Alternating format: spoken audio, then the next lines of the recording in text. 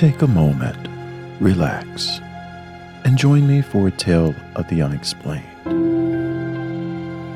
While growing up in a small town in North Carolina, I became fascinated with the history that surrounded me, along with the often associated folklore. A series of books written by Nancy Roberts helped me to connect the two. The following is an excerpt from her book, Ghosts of the Carolinas, and will be followed by another excerpt in episode 3. If you would like to submit your own story of the paranormal, please feel free to email me at mindchillerpodcast@gmail.com. Music for this episode was provided royalty-free by Ghost Stories Incorporated and can be found on bandcamp.com. This story from Ghosts of the Carolinas by Nancy Roberts was read with permission from the University of South Carolina Press. To purchase a copy of this and other Nancy Roberts books, visit uscpress.com.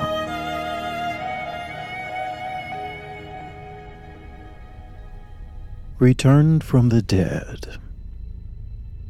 A good friend in life came back from the grave to reproach Alexander Hostler for a horrible mistake. Many stories have been written about old graveyards, and countless legends have sprung up around them.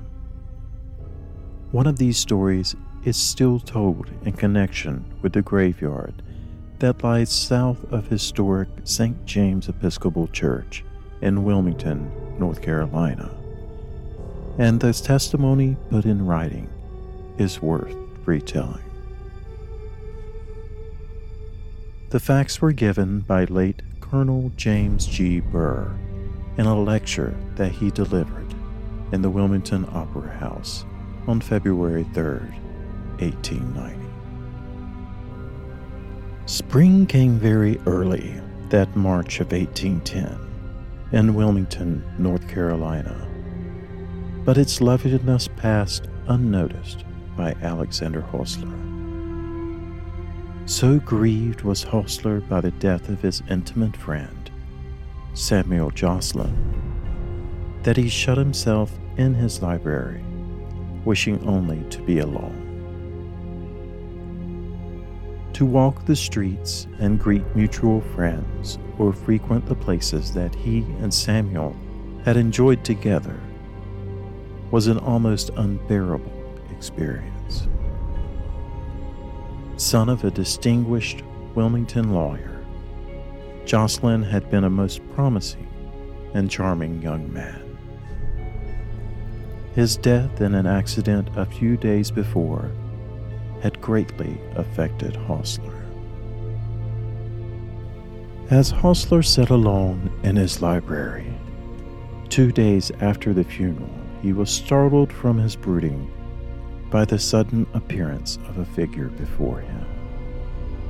To his astonishment, he recognized his friend Jocelyn, who said to him, "How could you let me be buried when I was not yet dead?" "Not dead?" exclaimed the horror-stricken Alexander. "No, I was not," replied Samuel.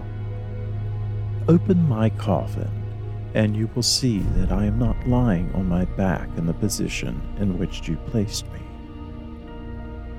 And the figure vanished. Hostler, though greatly disturbed, believed that he must be the victim of a delusion brought on by the extreme shock and grief that he had suffered. He made every effort to rationalize his experience. The next evening, he sat again at his study, scribbling away with a quill pen at his desk. He forced himself to perform the painful task of writing an account of Samuel's death to friends living some distance away.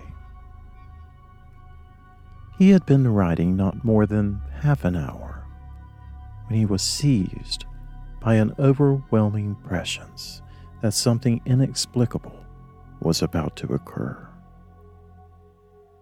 Glancing up from his desk, he was aghast to find the apparition of Jocelyn standing only a few feet away, as it had on the previous evening. Again, the ghost entreated him to open the coffin, and again it vanished.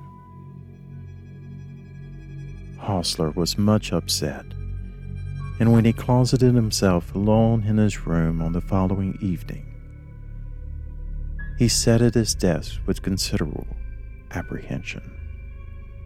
It was less than an hour before he realized that he was not alone. There at his elbow stood the apparition, this time beseeching him even more pitifully. He could stand it no longer. His rationalizations were of no use to him, and his state of mind was such that he determined to seek out his friend Louis Toomer that very night and ask for his help. The two men talked until nearly midnight. Greatly concerned over Hostler's condition, Toomer tried his utmost to reassure him, but his efforts were of no avail. Hostler's distressed mien and haggard appearance finally convinced Toomer that nothing would satisfy him but the opening of Jocelyn's grave. So he consented to assist in the grisly task, and they began to lay their plans. The disinterment must be done at night in order that they might accomplish it in strictest secrecy. Toomer was to bring the shovels and enter the cemetery from the rear, while Hostler was to provide a lantern. They agreed to meet at Jocelyn's grave at 11:30 the following evening.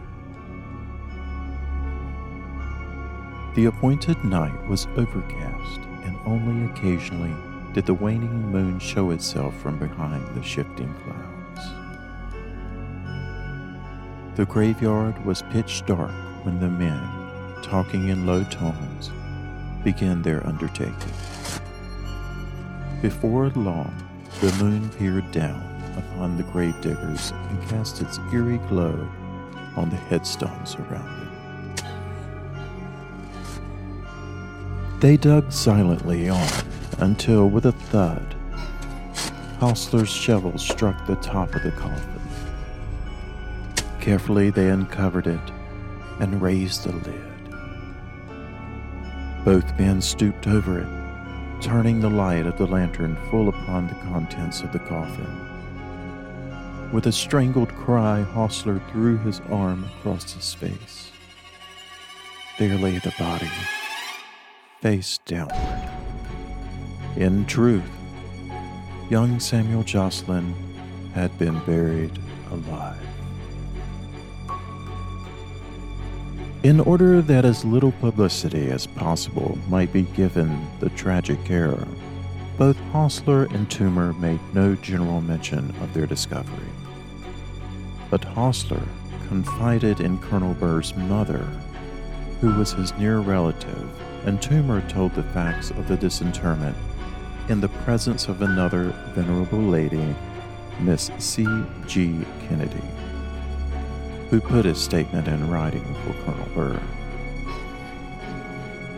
There have been many theories as to how such a thing could have happened. Jocelyn had been thrown from his horse while riding, and was picked up and carried to his home in a comatose condition. Then, presumably dead, the body remained in the home for 2 days before it was interred in St. James Churchyard.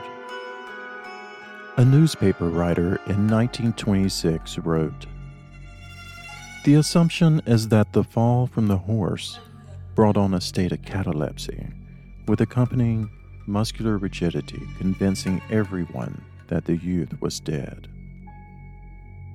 Whatever the medical explanation for this appearance of death that resulted in the burial of a living man, the apparition itself is even more beyond our realm of understanding.